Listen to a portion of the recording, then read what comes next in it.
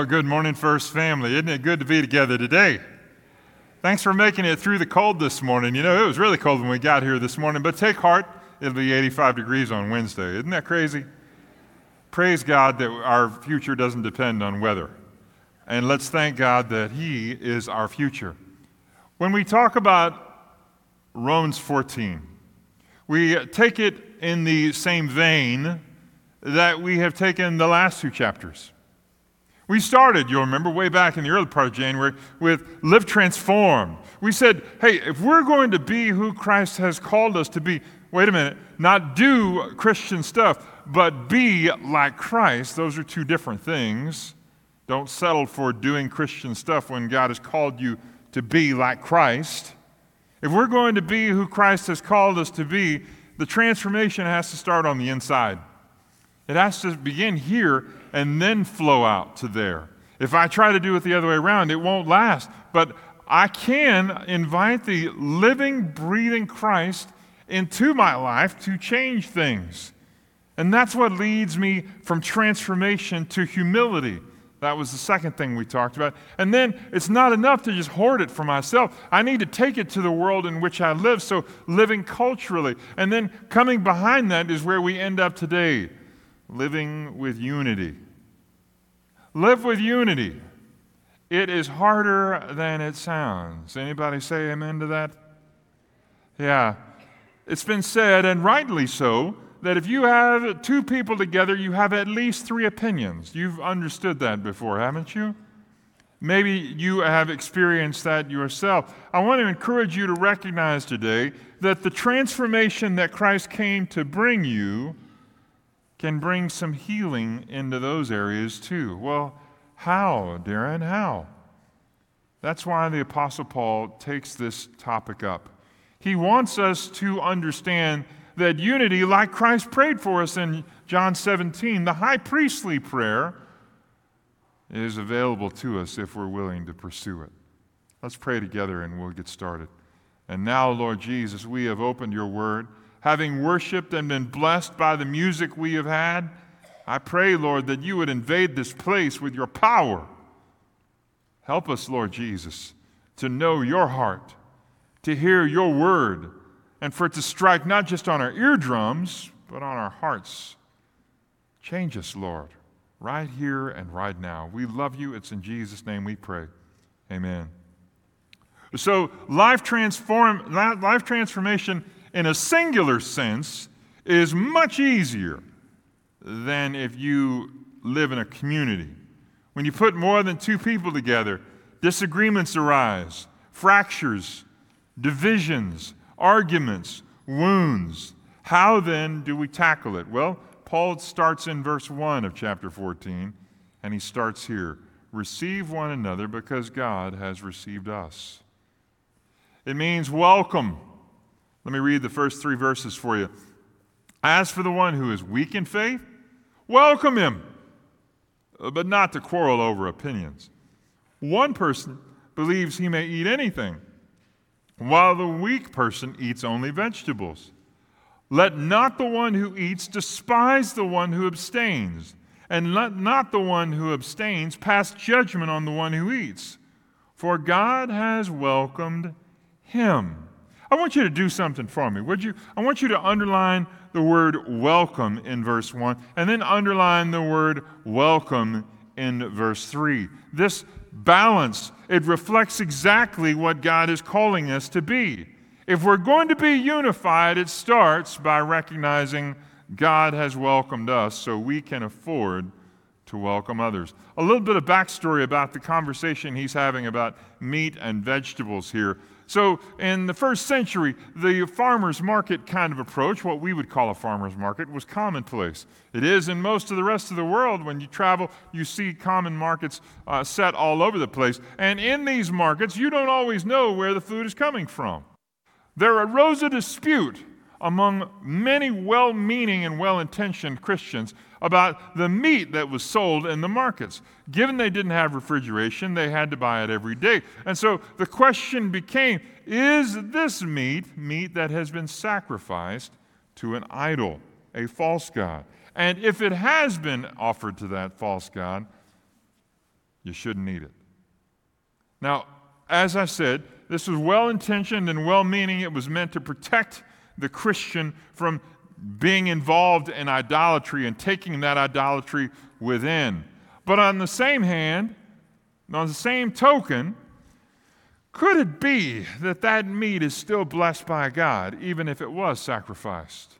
Maybe the better thing to do is don't ask a whole lot of questions, especially if you want a hamburger. Anybody with me there? So, in this dispute, there arose some self-righteous people, both of which called themselves strong. In reality, both of them are weak. Weak because they're willing to exchange things that are not eternal for those things that are, and exchanging the things that are eternal for the things that are not. Let's start with this axiom. There will always be the weak. Welcome them with love and without arguments. As now, there will always be legalistic issues. Now, it's easy for us to say, well, we would have been wiser than that. Would we? You know, this September will be 25 years that I pastored. Hard to believe I've spent that long doing this. But in that 25 years, here's what I've seen, not just at my churches, but at other places. If you have a dispute, it's going to be at church sometimes. I know churches that divided over what color carpet to put down.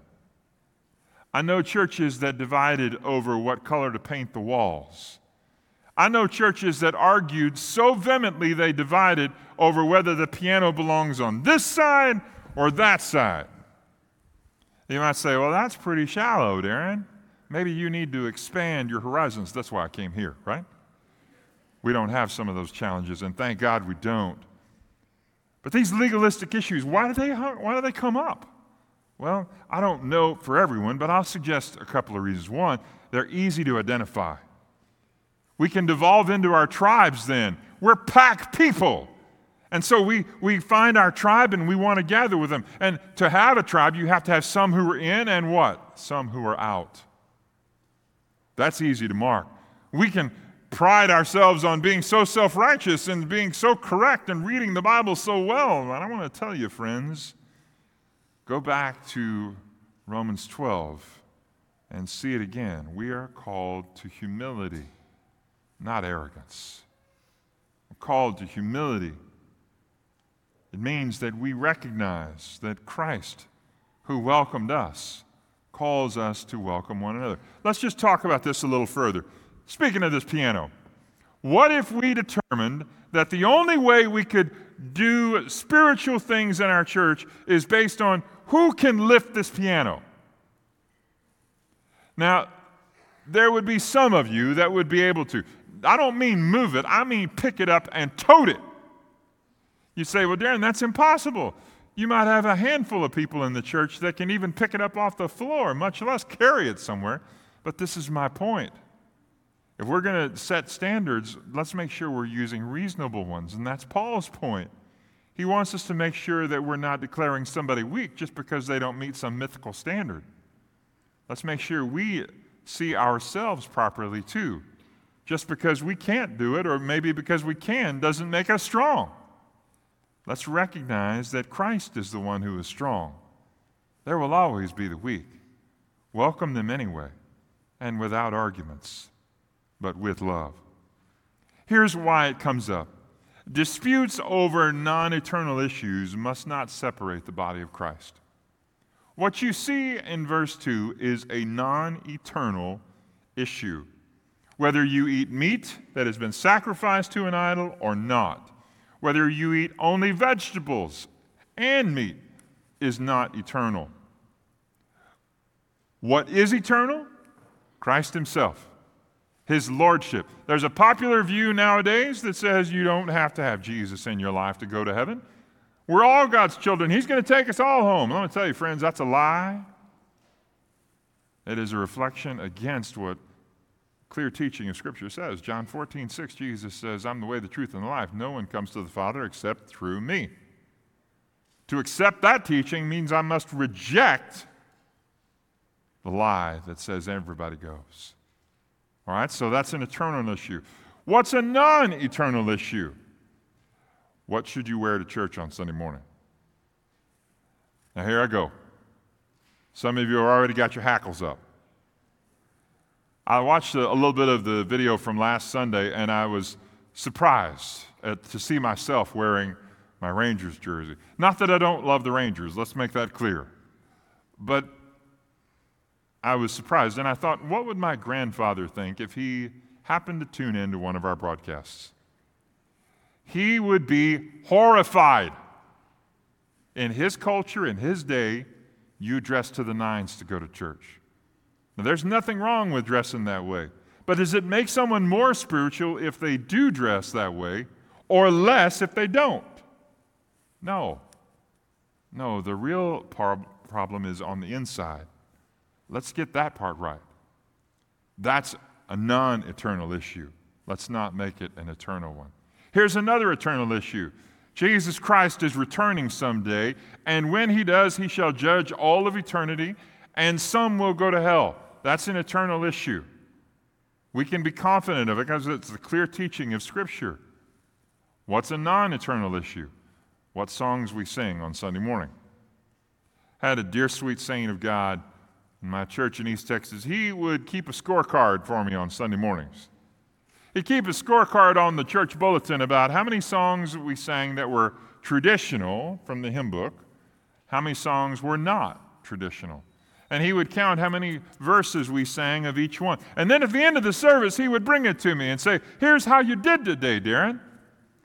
While I appreciated his passion, I might say, and I did, it's misplaced.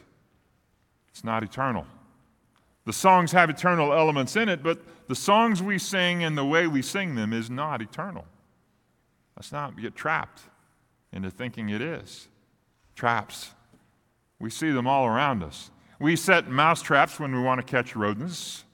We set gopher traps when we want to catch those that are burrowing under the ground. And when I think of the word trap, I think of just one thing, the movie Home Alone. If you're like me, it's not Christmas till you've seen it at least 3 times, right? Home Alone. If you're not familiar with it, it's the story of Kevin McAllister and his family. Kevin is a 7, 8-year-old boy who is left at home accidentally by his parents. His family has gone off on a trip to Paris. He gets left behind. And in the midst of his being left behind, his parents can't get back fast enough, so he finds himself the victim of 2 bumbling idiot crooks who want to rob his home. They discover he's home alone, and they decide that's okay, they're going to rob it anyway. Kevin, to protect his home, sets traps for them. Now, if you haven't seen the movie, go home and Google it. You'll be glad you did. But it is a wonderful picture of the kind of traps I'm talking about. Traps. He springs them on them all throughout the movie. And it is one that the final scene when he springs all of them at once, oh gracious, by the time you're done, you sort of feel sorry for them. Now, yes, they are the bad guys. You're not supposed to cheer for them, and indeed they get their comeuppance at the end. But I want to help you recognize something. Those traps, they only worked because they were so stupid to fall into them. Let's make sure that we don't make that same mistake. And let's be clear, Satan will disguise himself. 2 Corinthians 11:14 tells us he will disguise himself as an angel of light, masquerading as if he is one of God's chosen to deceive people into this trap. After all, if it wasn't attractive, nobody would buy it. Don't get caught in it. Make sure you differentiate between the eternal and the non-eternal. Plug this into your life, would you? 2 things. 1, offer grace to those who disagree with you. This is exactly opposite from how our culture does it. Our society says offer judgment to those who disagree with you because they couldn't be more wrong. Well, for those of us who are always right, those of you who are not are really annoying. Can I just admit that to you? It's a joke. Don't take that too personally, all right? I want you to recognize we can offer grace because Christ has transformed us. If he's transformed you, then offer grace to those who disagree with you because you have plenty to spare. Here's another thing. Anchor your mind and your heart to what is eternal, and don't get trapped by the non-eternal. Let's move on quickly.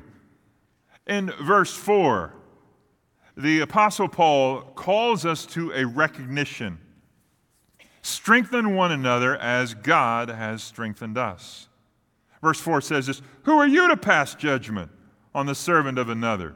It's before his master that he stands or falls, and he will be upheld, for the Lord is able to make him stand. What does it mean? It means this: judgment for others is not ours to give. When we strengthen one another as God has strengthened us, then we recognize He's going to judge all of us at the end anyway. We don't have to jump ahead and help Him. We can, therefore, trust that God, who is a wise judge, has all wisdom and authority, and He'll take care of it. I can therefore surrender the opportunity that maybe I'm tempted to take to judge others. In this case, the apostle is using very legalese kind of language. He's speaking as if he's in a courtroom. A manner of judgment would have been consistent with a court case between an aggrieved party and their assailant. In this case, we are the assailant. God Himself is the aggrieved party. So when we sin or we judge somebody else, we're not judging them, we're judging God Himself. Oh, friends, it is He who is wronged by our sin, and it is we who must surrender the opportunity to judge others. They don't serve us. They are not our servant. To judge them is to take a role that was never meant to be ours in the first place. He ends verse 4 with something that we need to hear. It is this: we are doubly blessed as we're strengthened to stand by our judge. Our judge. We each will stand before the judge, and we will be condemned because of the sin in our lives, the brokenness, the wickedness. We have no answer for it whatsoever, except the son of the judge comes down and stands beside us and says, I've paid the penalty for them, they are mine. I want to encourage you to recognize, friends, you don't get to judge. You don't get to judge because Jesus has taken the judgment you deserved. I want to give you a couple of things to plug into your life here. One, if you can choose only one, would you rather be right or holy? I want you to consider that with me, because for many of us in our world today, we'd rather be right and have ourselves proven that way. Well, friends, I won't say that I always get it correct, but I'll say that my prayer is that I would choose to be holy. How do I know the difference? Lean into God's Word and God's people to find strength for your journey. See it there at the end of verse 4 again? He will be strengthened and He will stand. That's the powerful hand of God coming around us and holding us up, even though we have no strength of our own. From verses 5 to 9, the Apostle Paul repeats a refrain, and it is one that is worthy of hearing again. It is a statement about how we are to live when we have disagreements. Center yourself around one thing. It is this: Jesus Christ is Lord. Hear it in verses 5 to 9. One person esteems one day as better than another, while another esteems all days alike. Each one should be fully convinced in his own mind. The one who observes the day observes it to honor the Lord. The one who eats in honor of the Lord, since he gives thanks to God, while the one who abstains in honor of the Lord and gives thanks to God. For none of us lives to himself, and none of us dies to himself. If we live to the Lord. If we die to the Lord. So then, whether we live or whether we die, we are the Lord's. For to this end Christ died and lived again, that He might be Lord, both of the dead and of the living. The refrain that he uses here is the lordship of Christ. And it is a refrain worth repeating. It is a recognition that the lordship of Christ in my life is a decision I've got to make every day, because I'm going to be assaulted by my own influences and the influence of the world around me and the influences of those that are consistent in my life. They're going to be pushing against me. I have to have something that is the center pole that I can lean into and know this much for sure. For the Apostle Paul, this is what it is. Jesus Christ is Lord. And therefore, I am to give Jesus his rightful place. He is to be at the center of our thoughts, our words, our actions, our lives. There's no substitute for him. He is before all things, in all things presently, and carries all things to the end. His eternality secures my temporality to something stable, something that I can hold on to. I want to give you a couple of things to take home. Plug into your life. Making Christ Lord of our lives is a daily decision, not a once for all.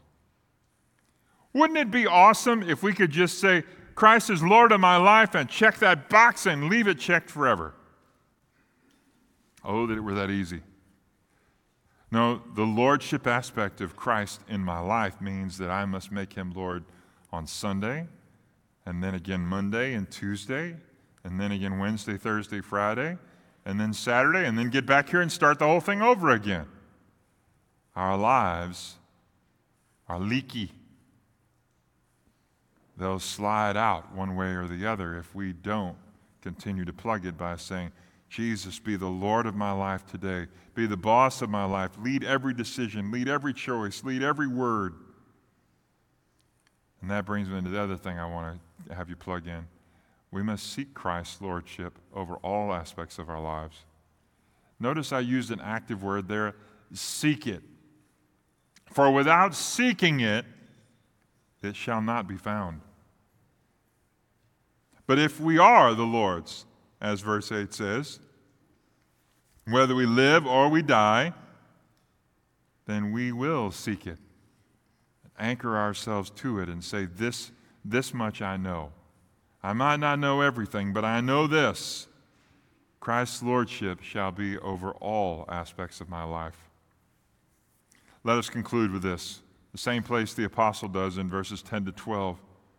It is with the confident assertion that Jesus Christ is judge. Why do you pass judgment on your brother? Or you, why do you despise your brother? For we all stand before the judgment seat of God. For it is written, as I live, says the Lord, every knee shall bow to me, and every tongue shall confess to God. So then each of us will give an account of himself or herself to God.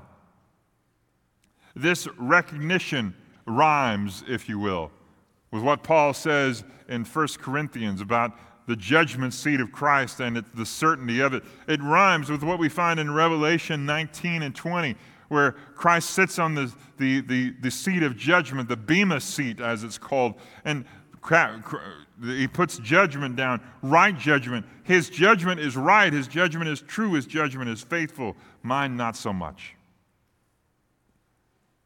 But if Jesus Christ is judge, and he is, then maybe I better reserve judgment for Jesus to render. I better push it back across the table to him. Now that's hard. I'll be the first to admit that. That's difficult and often painful because, quite frankly, there are people who do us wrong. There are people who will abuse you and they will take advantage of you at the least opportune time. They will sneak in and stab you in the back, and they'll betray you. What are you to do with them? Strike back when you get the opportunity? Well, that is an option, and maybe it's the right one in some context, but maybe the better one is this. Reserve judgment for Jesus to render. He'll do it a lot better than you will. But Darin, you don't know what they did to me. You don't know how bad it hurt. You don't know how wounded I was by their choices. Yeah, I understand. As best I can anyway. We've walked through some of that ourselves. But maybe the situation isn't situational. Maybe it's a chance for me to grow in my faith and to be transformed even still yet further. For Christ to change me by letting Him render judgment in His good time. For we will all stand before the judgment seat of God. Every knee shall bow to me, and every tongue shall confess to God. And if verse 12 doesn't catch your breath, read it again, because it should. So each one of us will give an account of himself to God. That little story we told a moment ago about standing before the judgment seat of Christ, it's not a story, it's a reality. And each of us will find that way. Furthermore, we'll find it in those we disagree with too. So now, if we're going to live with unity, this is the elements that are necessary to get us there. Christ's lordship, Christ's place as judge, receiving one another as God has received us, and loving one another as we are strengthened by Him. This is an amazing thing, a quote that I found this week as I was preparing to come to you from Dr. Warren Wiersbe. Dr. Wiersbe is a longtime pastor and Bible scholar. He's home with the Lord now. But here's what he said, and I thought it good enough to share with you now. I've learned God can bless people with whom I disagree. Well, God, how dare you? Don't you know how wrong they are? You can't bless them. Could it be that I'm the one that needs to change? And that brings us to our invitation. I want us to do our invitation just a little bit different today. And the reason for it is, hey, our next time together will be during the Drill Deeper event that we planned for weeks, months. We can hold all the revival meetings we want, but the transformation has to start here for it to actually revive us. I want to ask you to bow your heads and close your eyes, and we're going to give you a time of silence to talk to the Lord.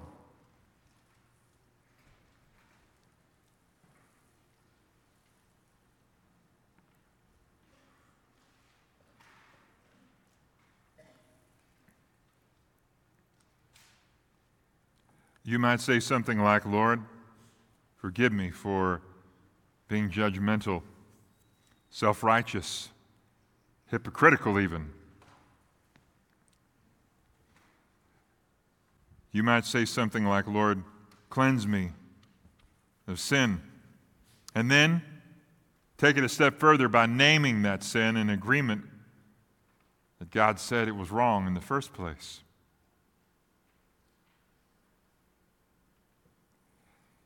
You might say, God, heal the relationship that I have with fill in the blank. Maybe you need to step out of this invitation time and pick up a phone and call them. Maybe they're in this room and you need to seek them out before you go home. This day is the one God has given you to make that right. My prayer is that you will use this time, brief as it may be, to start inviting revival into your life.